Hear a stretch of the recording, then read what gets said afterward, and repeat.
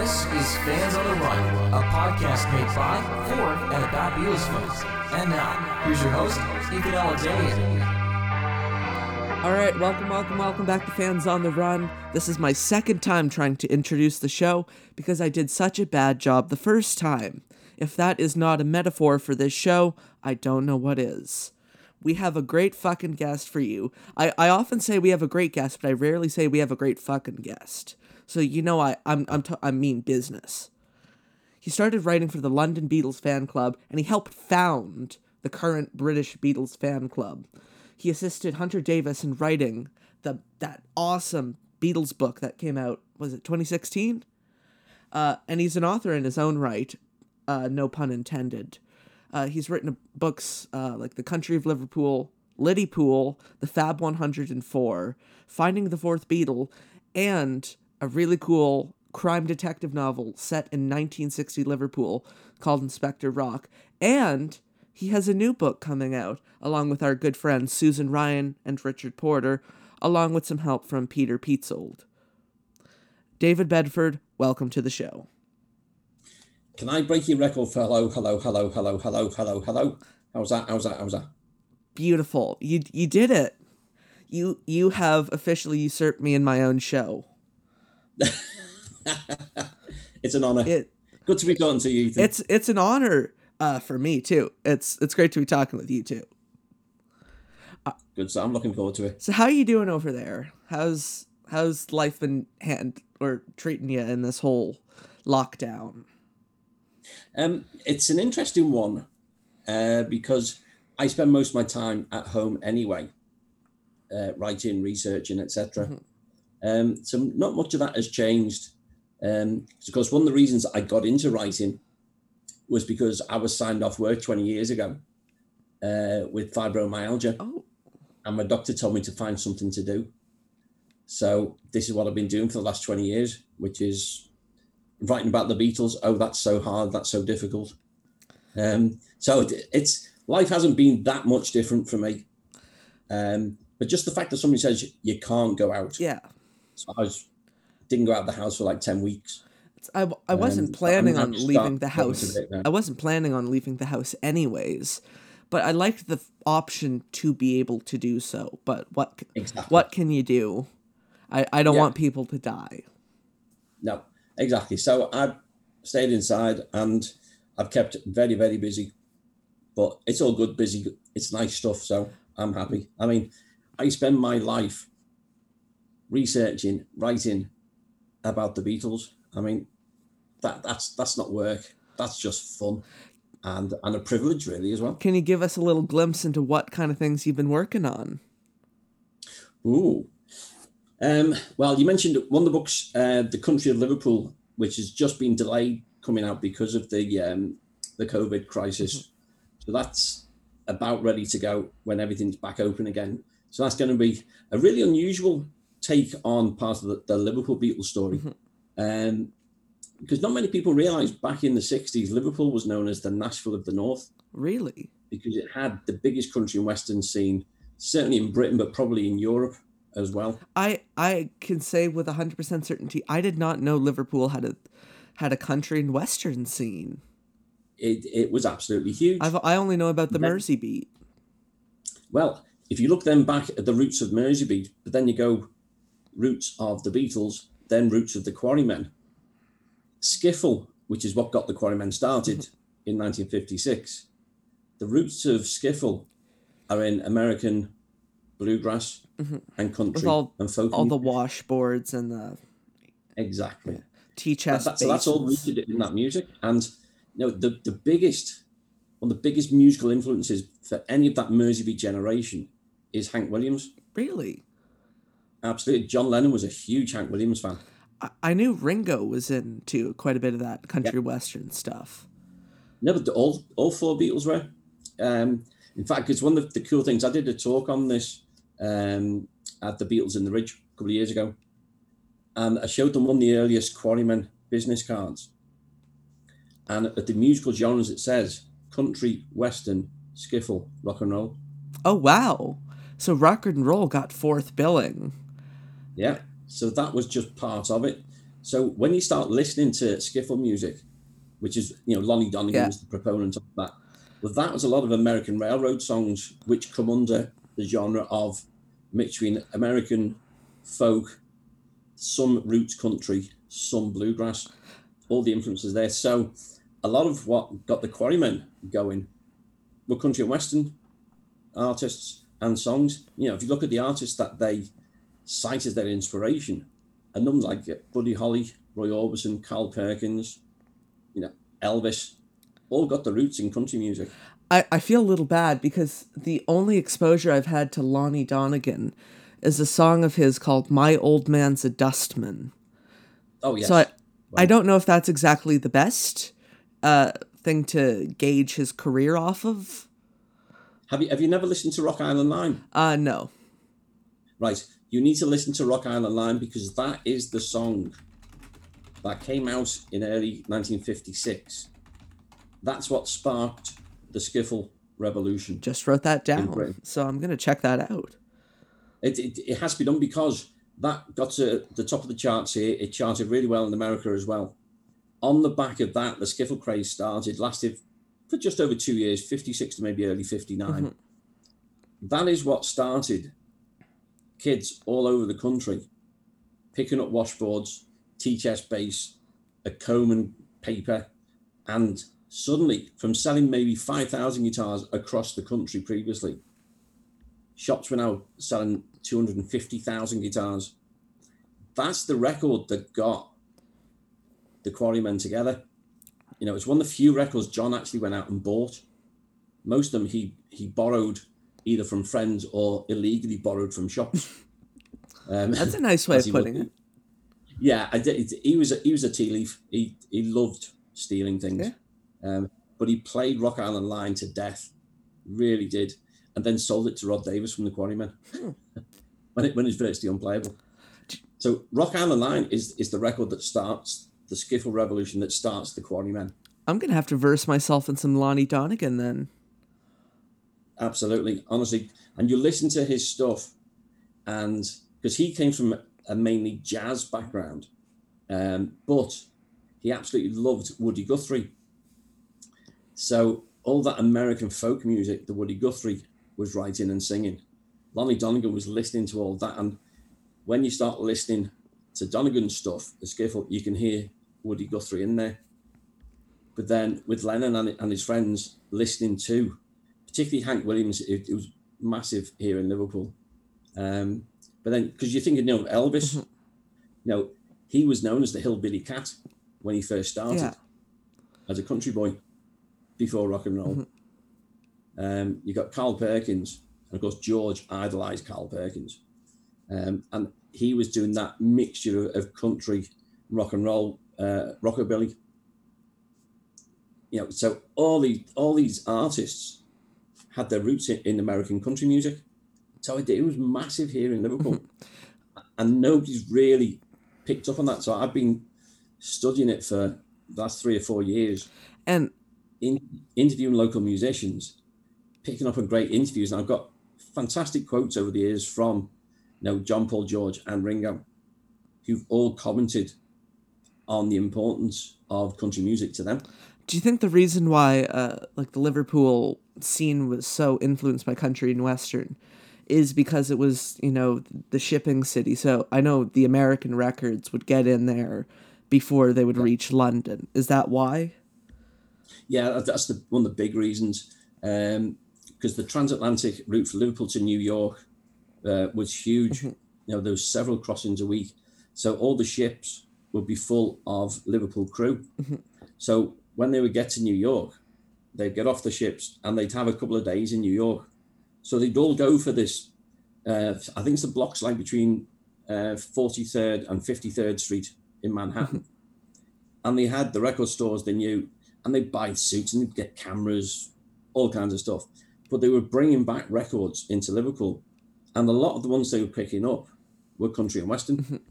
And so Liverpool developed this country and western scene.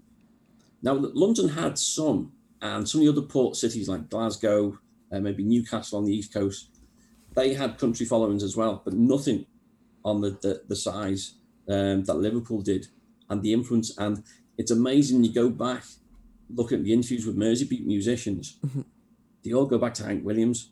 So if you haven't listened to Hank Williams, then you go back and listen to his stuff, and within the stuff he was recording in the 40s, you've then got the basics of rock and roll in there. And there's a great song he did called Move It On Over. Now, that was, again, recorded, I think it was late 1940s. If you listen to Move It On Over, it's almost note for note being lifted, copied, reworked slightly as Rock Around the Clock. Oh, really? Yeah. It's you listen to Move It On Over, which was recorded years before. Then you listen to Rock Around the Clock, and it's almost identical. You can't miss it. Was there any legal battle over that? I don't think so, because they were able to tweak it. Okay. But you can't miss it. You can't miss it. As soon as you hear it, first time I listened to Move It On Over, I thought, hang on, that's Rock Around the Clock. It's so obvious that it is, and that's lifted. So with Rock Around the Clock sort of becoming known as the first rock and roll record over here, well, you can say, hang on, Hank Williams was doing that years before. So, and it wasn't really rock and roll what Bill Haley and the Comets were doing. That was still probably in that crossover of country music with bits of rock and roll and swing in there.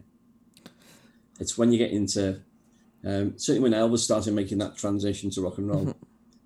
But the big one here in Liverpool, certainly one that changed John Lennon's world, was here in Little Richard. Now, again, you look at this year of 1956, which is when the Quarrymen started. Yeah. Beginning of the year, you've got Lonnie Donegan, Rock Island Line.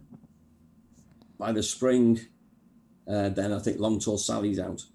And then you've got Heartbreak Hotel. Well, It was just 1956 is the year everything in this country changed. and it just so happened to be as, John was forming his band. Well, and that's what inspired him. He loved Rock Island Line, so that got him into the skiffle. He couldn't speak when he first heard Long Tall Sally, and he said that was the song that took him from Liverpool to the rest of the world. Yeah. But then he saw Elvis, and he wanted to be Elvis.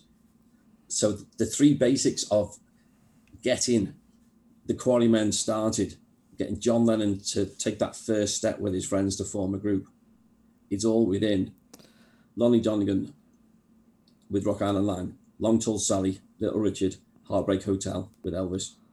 And that is your basics of getting the Beatles started. That's where it comes from. I can honestly say I did not know the extent of the, Western or country Western influence.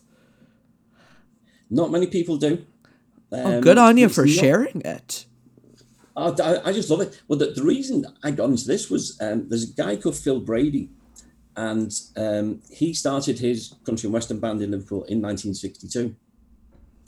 And so I met him, and he came to me about 4 years ago with a little suitcase, and he said, "I've kept all of this. Oh, Would you be interested in doing my story?" And listen, I just opened the suitcase, and it is full of photographs, flyers, tickets, newspaper cuttings.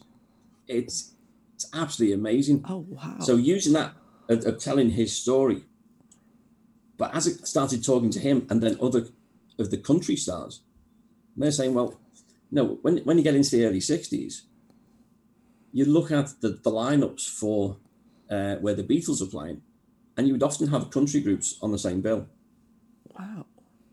So there's a real mix, and a lot of the country groups were incorporating some of the Chuck Berry songs. Because like Chuck Berry, a lot of his early stuff was certainly country and rockabilly, but it went really rock and roll. So there was this crossover between them that most groups, as well as doing the rock and roll and the pop music that came out, within that Merseybeat sound, there is definitely a country influence. And I just started, as I do, I started one place and I just followed the trail. And I suddenly realized how significant the country music element was to the Beatles sound. And when I started digging through interviews and stuff, because as you said, we all know about Ringo. He loved his country music. But if you look at George Harrison, if you look at his guitar playing through the Beatles' career, Carl Perkins was his inspiration. But he also learned to play like Chet Atkins. Now, Chet Atkins was the guy who became known for the Nashville sound. And for a lot of George's career, he was playing the Gretsch, country gentleman. The Chet Atkins model. Exactly. So when you start listening then with like the country tuned in ears to George's guitar work, you cannot fail to hear Carl Perkins and particularly Chet Atkins. Especially on the solo to All My Loving. It stands out to me, that kind of the way he picks. Yeah, absolutely. It's very Chet Atkins. And so then I thought, okay, so how many songs that the Beatles recorded of their own or of covers are country songs? I made myself a playlist. I think I've got 25 songs on it. And the majority of them are originals. And there's one Beatles album which John Lennon described as our country and western album. Beatles for Sale? Correct. Go back and listen to Beatles for Sale. No, I can hear it even just thinking about it. Yeah. It's all there. But nobody sort of pulled it all together. So I just went digging, and the more I was looking at it and talking to musicians, I think it's huge. It's all there. And then go and finding these interviews that the Beatles are given at various times during their careers, and they're all acknowledging those country roots.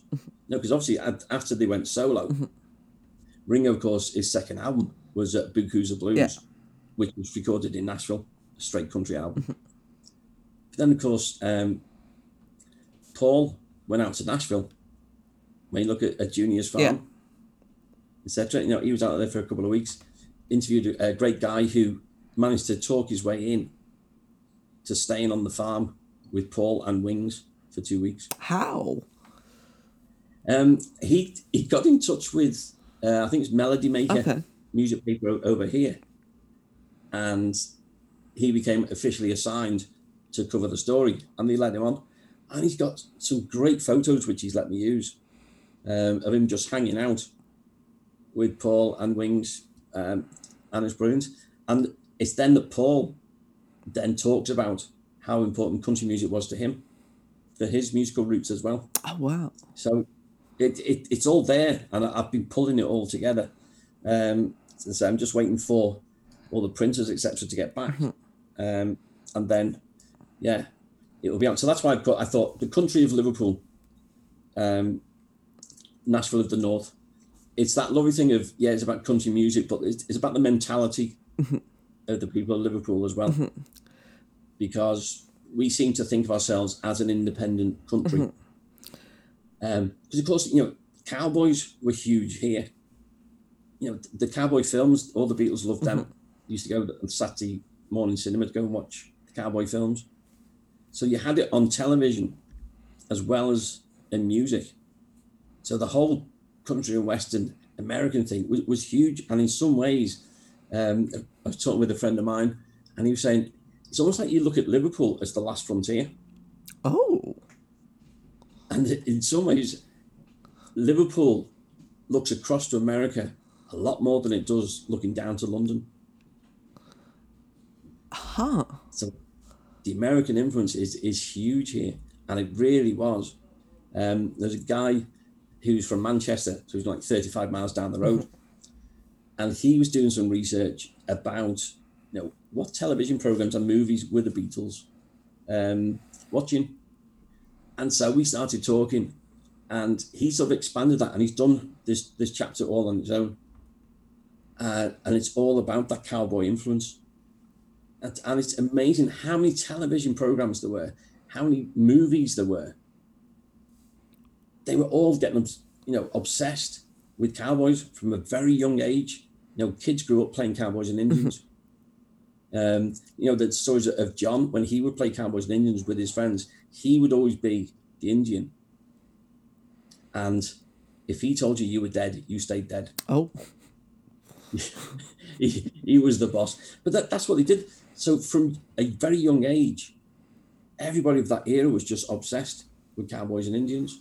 So the American influence on Liverpool is absolutely huge. And I picked that up in the second book that I did, the Fab 104, The Evolution of the Beatles. I have that book. Well, I've got that chapter, and I'm looking at, Radio Luxembourg, and the musical influence with the American Air Base just outside Liverpool at Burton Wood.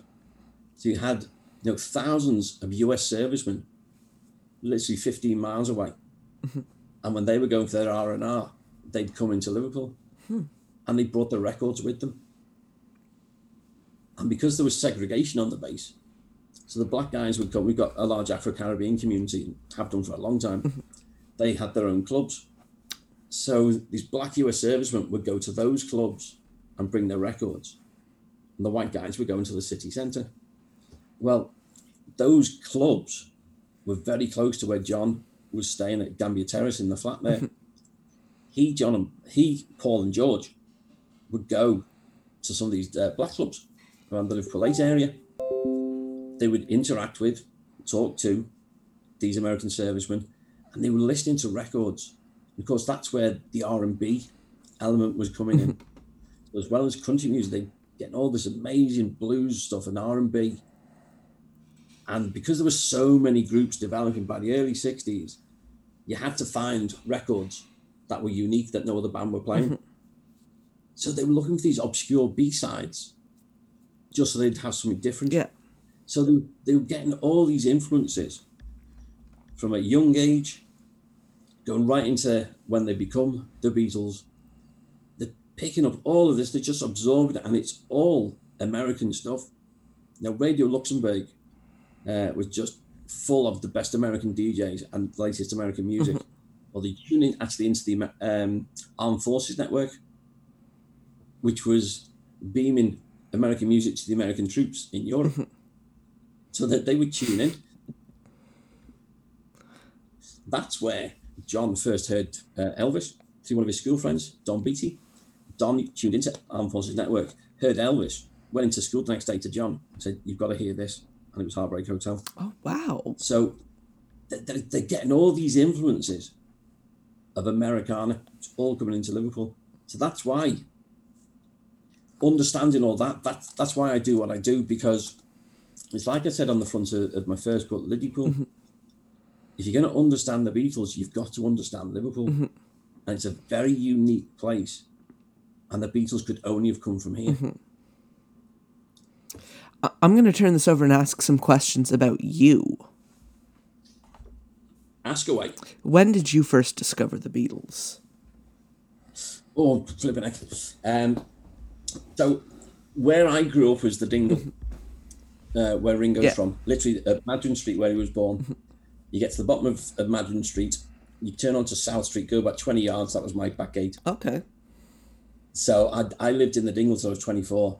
So the school I went to, we call it primary, you call it elementary school. Okay. It's Silas School. I went there from the age of 4 till 11. Well, that was the school that Ringo had gone to. Oh, wow. So when I first got married, so I got married in 1987, and the house we lived in was 2 streets on from Admiral Grove, where Ringo grew up from the age of 5, right opposite St. Silas School.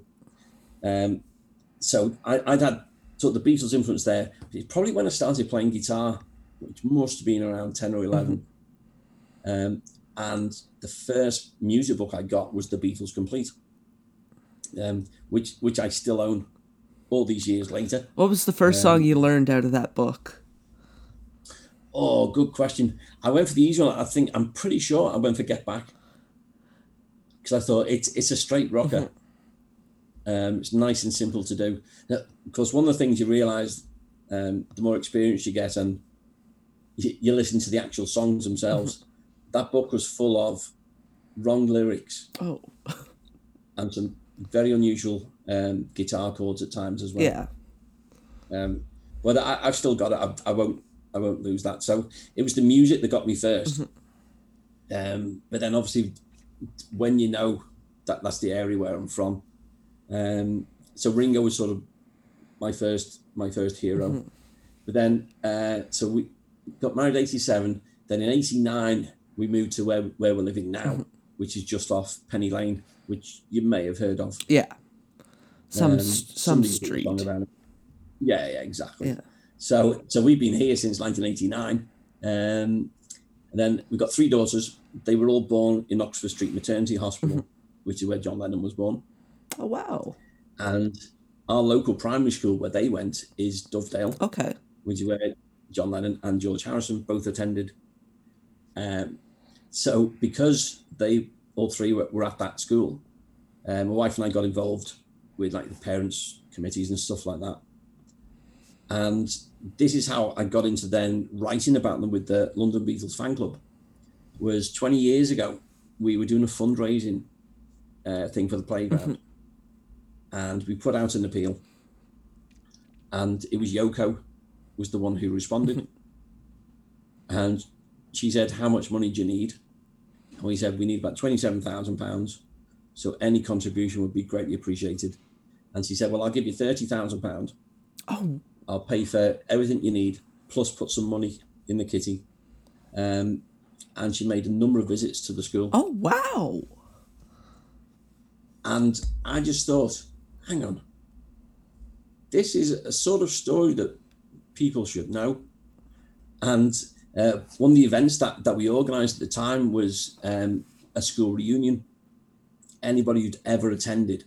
And because the Beatles links, we got national press and everything. And so I got to meet a number of people who were at school with John and with George. Really? Yeah. And through talking to one of those guys, he was writing a piece all about Penny Lane for the London Beatles fan club, but he was no good with technology. So he said, if I send it to you, can you email it on for me? Because we're going back 20 years. So technology was a little bit different in dial-up internet and all that kind of stuff. Oh, yeah. Yeah. So I did. I sent it off, and I just said to the editor, I said, you got anybody covering anything in Liverpool? Would you be interested? This is the story about Yoko. He said, oh, send it to me. So I sent it down. It got published. And that was the first thing I ever wrote about the Beatles. And you haven't looked back since. Exactly, because I still, as you say, I helped to found the British Beatles fan club. I still write for the magazine. And proud of where it started. And yeah, just gone on. So it started in childhood. But I've had the Beatles around me my whole life. What was your first Beatles album? Or single or whatever piece of music? Oh, crumbs. Now you are testing my memory. I think... That is what I am here for. Yes. I think the first album I got, I'm pretty sure it was Please Please Me. Oh. And I must admit, I still love that album. Because I know what George Martin was trying to do with them. And the fact that it recorded majority of it in one night. And there is just something magical about Twist and Shout, and I saw her standing there. And it's funny. One of my daughters was at a party a few months back. They're all mid-20s now. And she said, the party was going okay. And then the DJ put on, I saw her standing there. She said, and the dance floor was packed. Oh, wow. Even to this day. You can still do that. And that's it. So much of the music they created is timeless. It is timeless. That's why you have people like me, a 17-year-old from Canada, hosting a Beatles show. Exactly. And that's why they will survive, because just like Tchaikovsky and Bach and Beethoven, etc., from a couple of hundred years ago, are still being talked about and listened to. That's what the Beatles catalogue will be. It will stand on its music alone. It's phenomenal. So, Please Please Me was your first album. What's your favorite Beatles album? Oh, If you can't pick one, you can pick 2 or 3. Or 8 or 9. I think normally I say Abbey Road. Hold on, wait. I just have to say this quote before I forget it because you mentioned how it was recorded in a day. Their first album was recorded in 20 minutes. The second took even longer. I love it. You can't. Apologies for the accent. I wasn't even trying. Yeah, you could. Yeah. Or are you just apologising for your accent in general? A bit of both. Just so I'm clear. That's okay. Yeah. So probably I normally say Abbey Road, but I'll tell you the one I got back into recently because for doing the country music book, I thought, right, I'm going from the start right the way through. I'm going to listen to all the albums.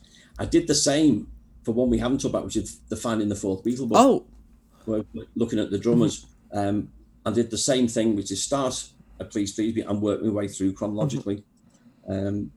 So with the country music thing, because I started going through, and obviously honing on Beatles for Sale, which is a great album. I really got back into the soundtrack for A Hard Day's Night. The soundtrack? I think, what an album. The British or the American version? I only have the British version. The proper version. Hard Day's Night album is just brilliant. You know, as it means the film is timeless. Again, that it's just, and I watched it again recently. What a film! But the music, that album of A Hard Day's Night, is really pushing me up there for getting up close for favorite album as well. No, I get it. Whenever I want to put on a feel good Beatles album that's early Beatles, but it's just so full of energy, I always go for A Hard Day's Night. Because they were just on top of the fucking world. They were on their A game. Yeah. They just had everything going for them, and they wrote all the songs this time. Yeah, exactly. And that was the change. And yeah, it's just a great album. So at the moment, if I'm going to say, right, I'm going to listen to an album, that one's being my favourite at the moment. A Hard Day's Night? Yeah. I always keep... So did you fall over then? I always keep that on standby just in case. Yeah, I'd keep it on standby. Yeah. No, that was good though. It's one of the many versions of the legendary chord that you'll probably be able to get in a fist fight over with musicians like, no, it's D minor diminished 7th, man. It's like, I'm not good with those names. I just know, I know my finger goes there. Yeah. Yeah. Which is easy to describe on radio, really, isn't it? Yeah. Just see where I'm putting my finger there. Yeah, see what I'm doing.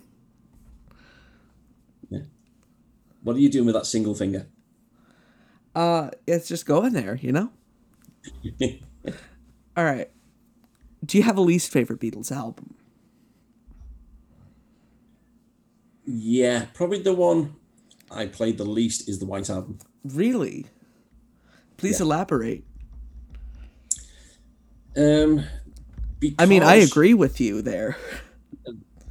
There's so and it's a problem because there's so many great tracks on there. But and thankfully once we got CDs and MP3s, it's a lot easier because the song that I refer to as Skip, Revolution 9, of course. It's just, Skip's on. Skip that one. But Wild Honey Pie. Those could be only like borderline be considered songs. Revolution 9 is a sound collage. Yeah, that's an excuse for it not being a good song. But the White Album, I feel like it has a lot of great tracks, but I feel like it almost spreads itself too thin. Like there's a lot of filler. There's too many genres on there. So you can't pigeonhole it, which in some ways is good. But like I'll say it, I'll get the hate mail. I'm not a big fan of, Rocky Raccoon. And I know you're gonna hate me because the kind of country influence on that. No, I don't like that at all. And it is a country-based song and stuff, but no, I don't like it. So don't worry, I'm with you on that one. Yeah. So you picked out 3 songs already from an album which never really want to listen to. So that puts me off. Yeah.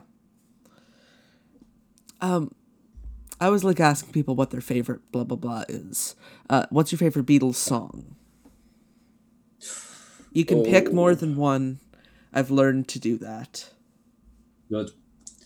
Okay, my 2 at the top vary between first and second for different reasons, but in my life, which to me is just complete music perfection. You don't even have to explain. It's everyone knows what you mean.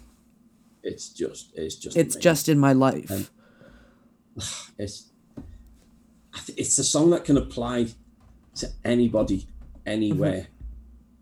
It's wonderful, and it's one of those. When I was doing Liverpool, not many people know about the original lyrics to "In My Life." When John started writing it, he made a list of the places he remembered. First one he mentioned was Penny Lane. So he says, Penny Lane is one I'm missing. Going up Church Road, the road coming off the Penny Lane roundabout, to the Abbey, the cinema where they used to go and watch the cowboy films, the clock where they used to meet, the tram sheds that were pulled down, the Dutch Cafe, St. Columba's Youth Club, the overhead railway. So John was making a list of all these places he remembered from childhood, but he couldn't make it work in a song. So he scrapped that bit, and it's the more generic, there are places I remember. So I love that part of it as well. It's universal. It is. But the original draft are all places close to me where I've lived for over 30 years. So I love that personal bit. And knowing then that original draft and that discussion sparked a discussion between John and Paul to write songs about childhood. So Paul starts on Penny Lane and John does Strawberry Fields Forever. I'm going to ask you a quick question, but I want to touch back to, listening to these songs and kind of growing up and living where they were written about. I'm just going to ask, what's your least favorite Beatles song? Least favorite? And nothing like Revolution 9 or... Yeah, we're discounting that actually as a song, aren't we?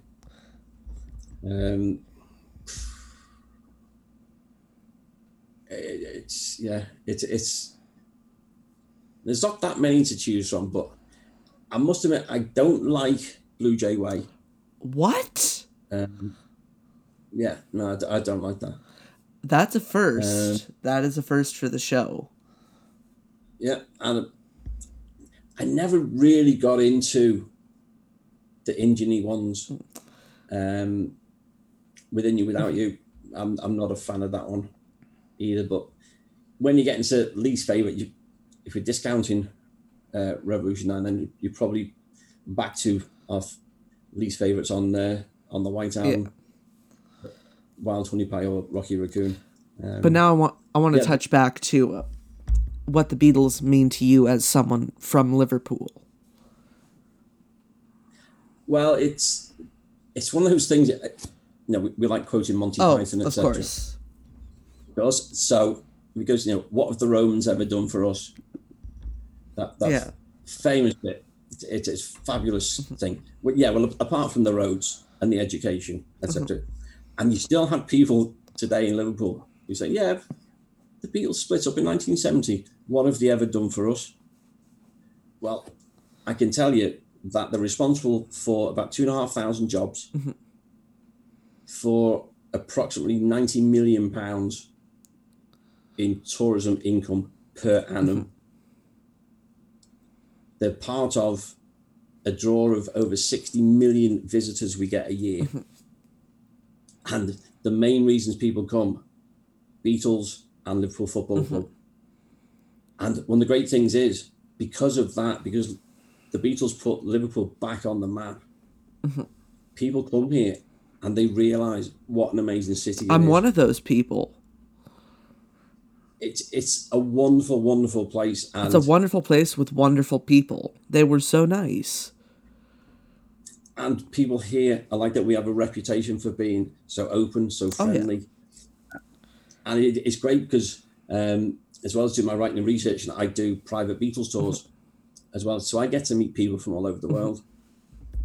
And it's amazing how many people, they come here, and we always try to say, look, try and get 3 days at least if you can.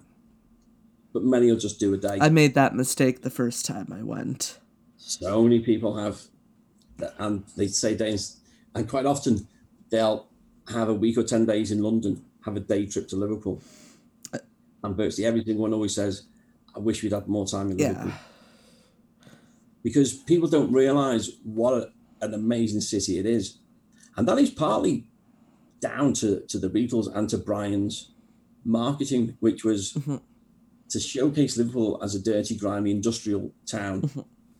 These 4 lads have been dragged out of the slums, cleaned up a bit, and made presentable to the rest of the world. Whereas Liverpool at the turn of the 20th century was at the centre for world trade in cotton, tobacco, sugar. We were the second port in the old British Empire, one of the most important commercial ports in the world. We got over 800 years of history, and we got so much to offer, as well as the Beatles. And so I see myself almost as an ambassador for Liverpool. You know, when I come over to the States, go to the various Beatles conventions, or I go into Europe, or wherever I go, I feel that I'm representing Liverpool. And so it fills me with a nice sense of pride in the city and of what the Beatles have done, which not a lot of people know the full extent of what they've done for our city as well. So yeah, I have that civic pride, as it were. I really do wish I had spent more time in Liverpool when I was there, because, you know, fuck the stereotypes of, like, you know, people saying, oh, Liverpool's dirty. Like, it was a fucking beautiful city. Yeah. Like, I remember, you know, standing on the, what's the name of the pier? The pierhead. And just looking out onto the River Mersey. Yeah. And it was just, wow.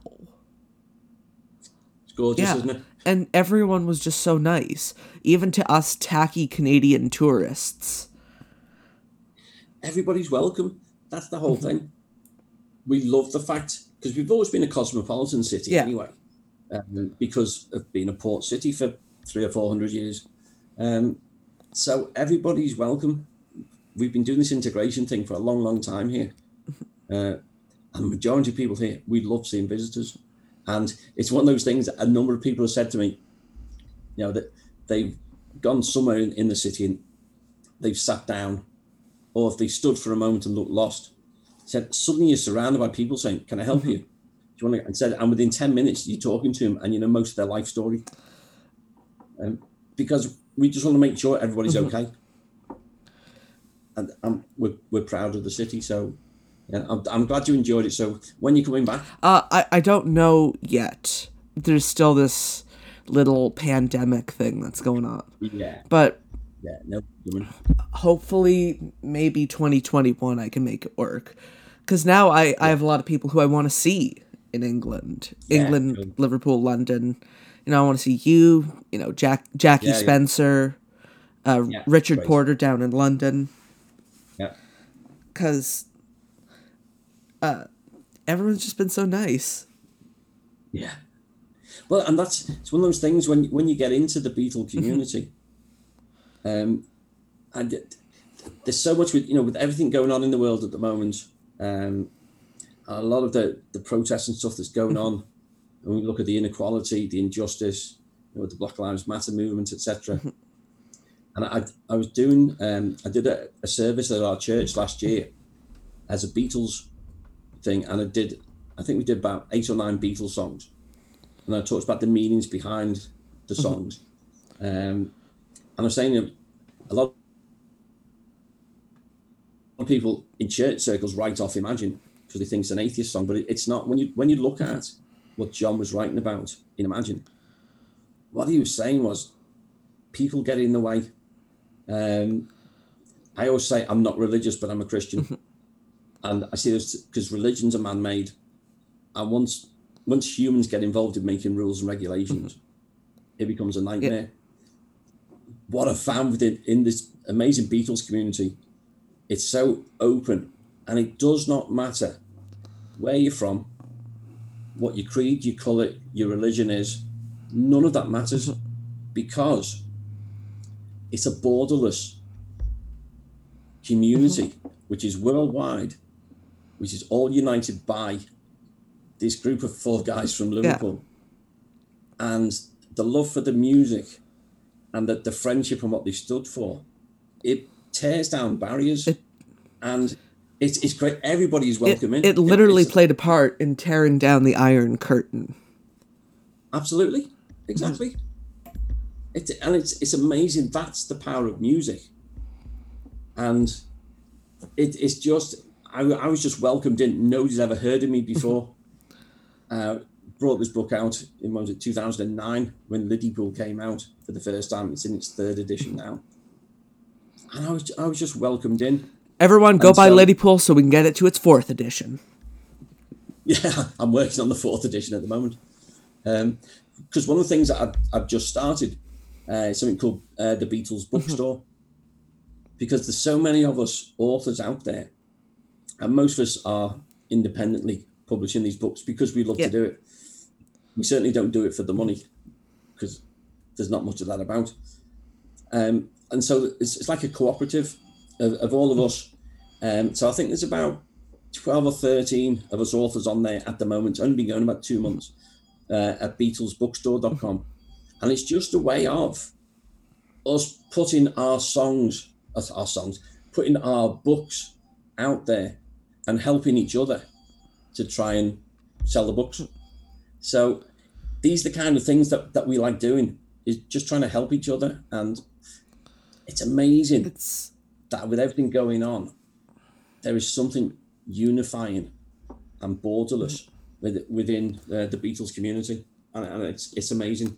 I've said this once and I'll say it before. I was blown away when I went to the Fest for Beatles Fans last year, how welcoming everyone was. Like, I wasn't quite sure what to expect, but everyone just started treating me like family. And they had just met me. Yeah. And that's, like, forever stuck with me. And I've made all these, probably lifelong friendships. And all these people have, helped me and encouraged me to start this show. I've had many of them on. Yeah. And it's nice to be part of this world family. Yeah. It's an amazing thing. A bit of a lighter question. Who's your favorite Beatle?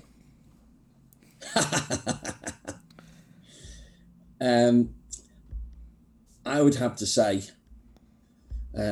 John, Paul, George, Ringo, Pete, Stuart. Oh shit! I shouldn't have said that. You have the Fab 104 book. We're going to be here for a while. Yeah. How far do you want to go with this one? Let's go to 16.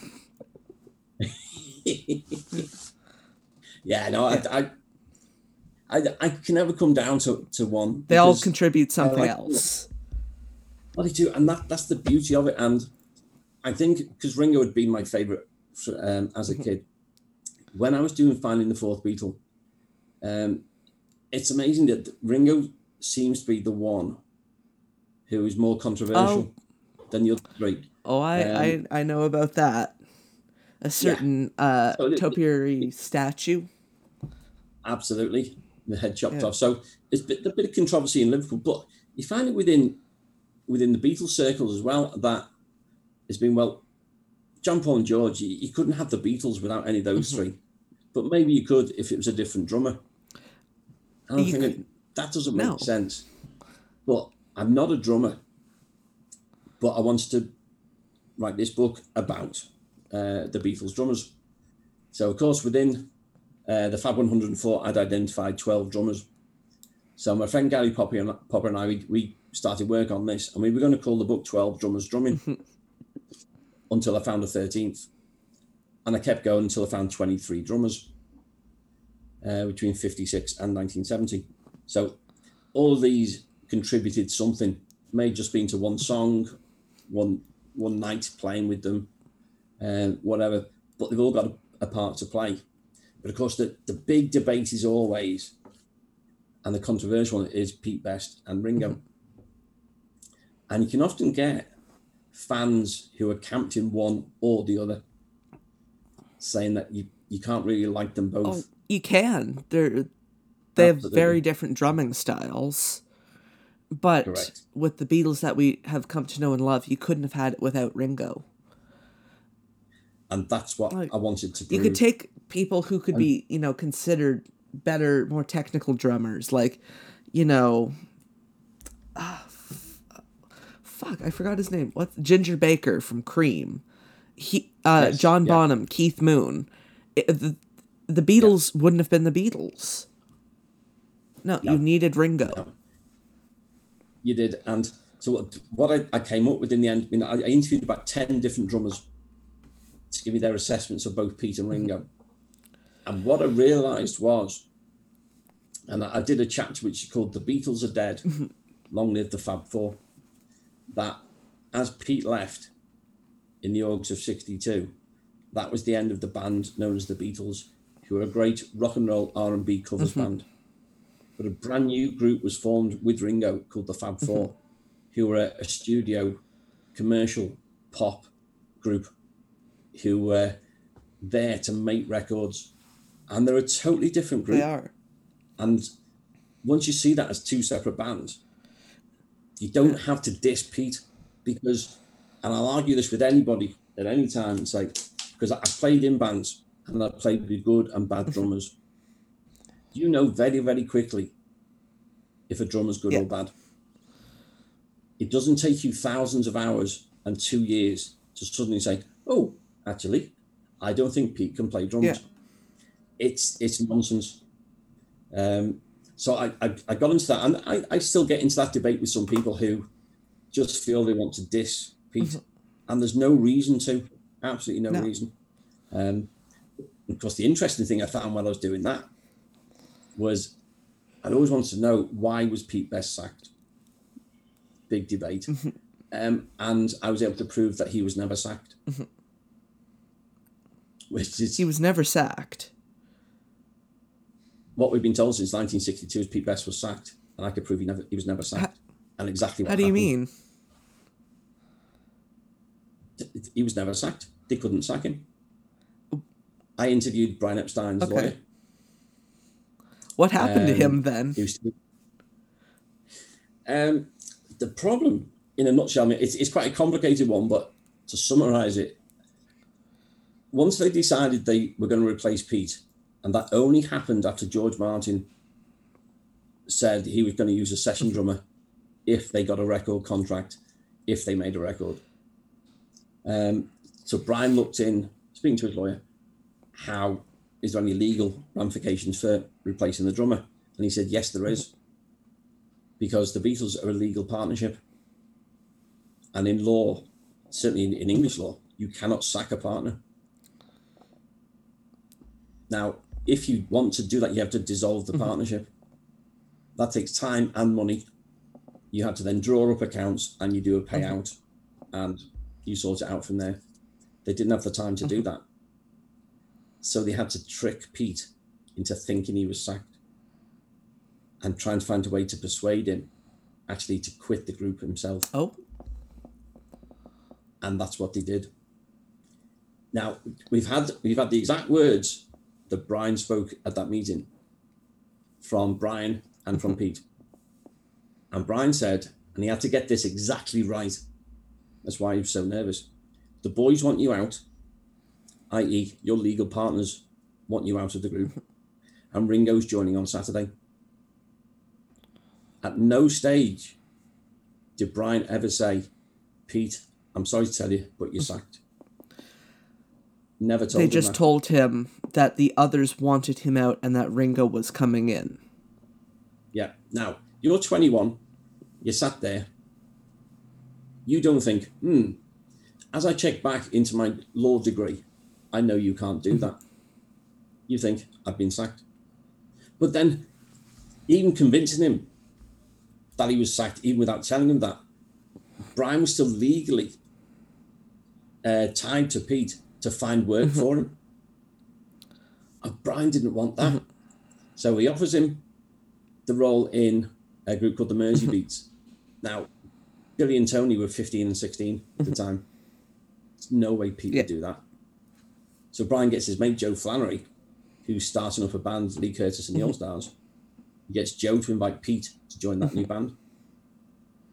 By Pete saying yes, effectively Pete quits the Beatles without knowing it. Is this the band that became the Pete Best Four? Yeah. So it's Machiavellian. Brian had to get the word in right. It was the only way to do it. So I was able to prove that Pete Best was never actually sacked. They tricked him to get him out. Wow. That's the kind of stuff I do. That's why I'm a fan of your work. That's why I love what I do. Because you never know what you're going to find. I've always found that interesting about the Beatles. You don't see all this stuff about the Stones or the Who, even though I love those groups. But the Beatles are quite possibly the group that you could know the most about physically, and there's still stuff being discovered. Well, you know what? It's funny. I was having a discussion a few years ago. Martin King, who used to run the Beatles Story Experience down the Albert Dock, and we used to get together and just chew the fat and talk about all kinds of stuff. It was fabulous stuff. And he said, why isn't there down in London something called the Rolling Stones Story? Because we've got the Beatles story. And our conclusion was, there isn't really a story. No. There's no story like the story that the Beatles have got. Now, they were second to everything. It's the Beatles, they were the groundbreakers. They changed absolutely everything. You know, that famous quote from Dick Rowe at Decca. You know, he didn't want to sign the Beatles because groups with guitars on the way out. Groups with the guitars hadn't arrived. I went back analysing the charts, like of 1961. It was only the Shadows who were a guitar group. So they hadn't even arrived for them to be on the way out. They hadn't even come in yet. Just remind me, I love the Shadows so much. Ah, brilliant. Ah, yeah. I watched the great documentary on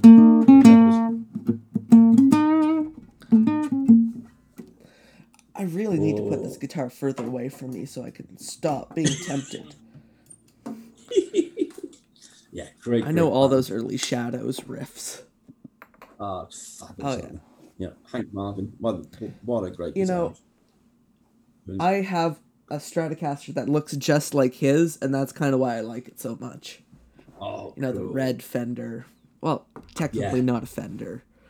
It's a lawsuit one.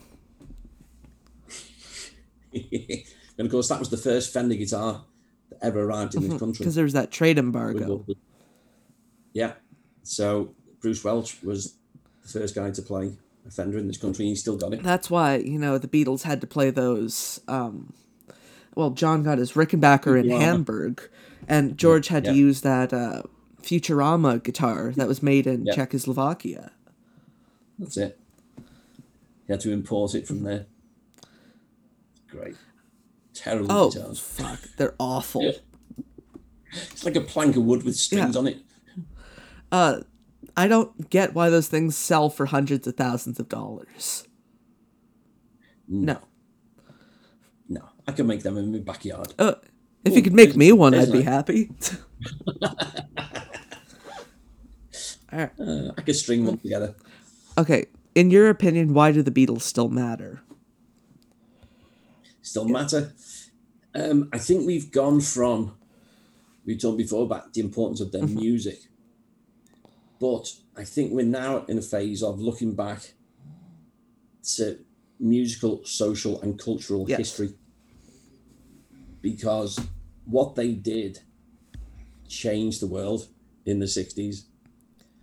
They changed the music world for starters. You know, they were singer-songwriters, you know, performing their own material. No, they weren't supposed to do that. they were a group of four, not one person, and like with Cliff and the Shadows. Like they wanted it to be John Lennon and the Beatles. Yeah, and that's what George Martin, it should be John and the Beatles or Paul and the Beatles.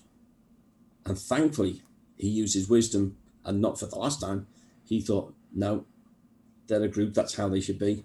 And that's how John always wanted it. He didn't have this ego to make it about him and the rest of the group. I mean, he still had the ego. Yeah, just a different type of one. But he was the leader, he was happy with that. So musically, you look at whatever fads have been and gone, and I know you're just a young whippersnapper, but having grown up through the 70s and beyond, now I've seen punk come and go, a ska revival, electronic techno music, disco, prog rock. You know, you keep making the list of all the fads that have come and gone since then. And there's a thing they call now, which is R&B, which I have no idea what that is, because R&B was rhythm and blues. And you've got all these other little trends and stuff that come and go. Since 1962, what has been permanently in the charts and selling worldwide are guitar-based bands. That's because of the Beatles. You've got bands who are performing their own music. That's because of them. You look at the musical journey they took in 7 years of making records. Every album they progressed it. They tried different things. They never set, this is our style. Like, in a way, you could say the Stones found their R&B groove and stuck with it. The Beatles never did that. But they were then affecting fashion. They were then being outspoken on things like the Vietnam War, civil rights, you know, refusing to play to a segregated audience. Which they were the first group to do that. Yeah, that's huge. But it's like we were saying before, talking about their roots in Liverpool. Well, they grew up in a multicultural city, and it would never occur to them to be prejudiced against someone just because of the colour of their skin. So why should I think there's a quote from Ringo that said, "We don't want to play for these people or those people. We just want to play for people." You know, brilliant. You can't sum it up better than that. They just wanted to be there for everybody. So they were taking these stands. You know, pop stars weren't quoted on politics and stuff like that. They did. You know, Hard Day's Night we mentioned before, that film is the template for any film you want to make about a pop group. That you can't get better than that. No, it's phenomenal. But now we're looking at the effects of all those things that happened in the 60s, looking back and seeing how the world changed. And in some ways, what we've lost is like we were saying before, you know, this worldwide Beatles community. And today, 25th of June, is Global Beatles Day. It? Yeah. Happy Beatles Day, and so, as of recording. That's it. Happy Global Beatles Day. Because they're a global group. Yes, they're from Liverpool. But they belong to the world. They do, exactly. And they tried to play in as many different parts of the world as they could. And the music can unify. And it can bring so much. So that's why we've moved on from just looking at the music. We are now looking at a cultural history and social history of how the world has changed with them, through them, and because of them. I have one final question for you. Absolutely. So everyone I've talked to in Liverpool seems to have an Alan Williams story. Oh, Do you have one, and would you be willing to share it? Absolutely. Alan Williams is one of those people who, because his first book was called The Man Who Gave the Beatles Away, and he had his stories in there, and the journalist writing it with him needed more. They created some made-up stories. So people sort of dismiss Alan wrongly. And it's funny enough, because I interviewed him for Liverpool. So when I first interviewed him, it must have been about 2006, 2007, something like that. And I got to meet him several times over the years. And I actually went to see him about it must have been about 4 or 5 weeks before he died. And so he was in his mid-80s, about 84, I think he was by then, in a nursing home. And he looked fine. He was in fine health. And I was just chatting away, just talking of the old times. And I said something to him, and I'm so glad I said it to him then. And I said to him, you know, we're talking about all these things with Hammock said, but Alan, have you ever stopped to think, if you hadn't done what you did in 1960, you got them the first drummer in Tommy Moore. Then when he quit, you got them Norman Chapman and helped get Pete Best. You got them a band. You got them places to play. You drove them to Hamburg. If you had not done that in 1960, there would be no Beatles. And he said, do you know, I've never really sort of thought about it that way. I said, well, you should take credit for that. Because I will always say, without Alan Williams doing what he did then, there's a very good chance we wouldn't have the Beatles. And that was the last conversation I had with Alan before he died quite suddenly, a few weeks later. But he was a great guy. I mean, so full of enthusiasm. He was a schemer. He tried all kinds of get-rich-quick schemes, which didn't really work. I mean, I think out of all the Alan Williams stories I've heard, this is probably the nicest, because a lot of the other ones involve being in the Grapes, buying Alan like a glass of wine with ice cubes in it, and then him telling you to fuck off. Well, my first interview for Liverpool that I did with him was in the Grapes. And he'd not long moved on to his red wine with ice. And I said, I've never ever seen anybody have red wine with ice. And he said, well, the story is, he was always a big drinker. And he went to see his doctor, and his doctor said, if you don't cut the alcohol, you're going to die quite soon. So he said, okay, that's not going to happen. So is there anything I can drink that won't be that bad for me? And he said, well, the one thing that does have some good properties to it is red wine. He said, that'll do for me. And so he moved to red wine with ice. That was his drink. And he went on to live another 10 or 11 years Lived after that. Glorious life. Into his 80s. Yeah. And he was great. And I always enjoyed getting together with him. Always enjoyed talking through the stories. He was a great guy. And say often misunderstood and doesn't get the credit he deserves. And that's, I suppose, what I do with my books. You know, I've done with Liverpool, with the Fab 104, you know, all those people, all the drummers in Finding the Fourth Beatle, all these great musicians in the country of Liverpool. It's all about all these people who played a part in the story but don't necessarily get the credit. I like to tell their stories because we've got a pretty good idea what happened to John, Paul, George and Ringo. But there's all these other people who played such a significant part and don't sort of get the credit. And I love doing that. Well, I think what you're doing is really important for understanding the whole context. It's the Liverpool context, and you can only do that if you know, understand, and live in Liverpool. Now it's my favorite time of the show. I'd like to turn it over to you. Is there anything you'd like to plug?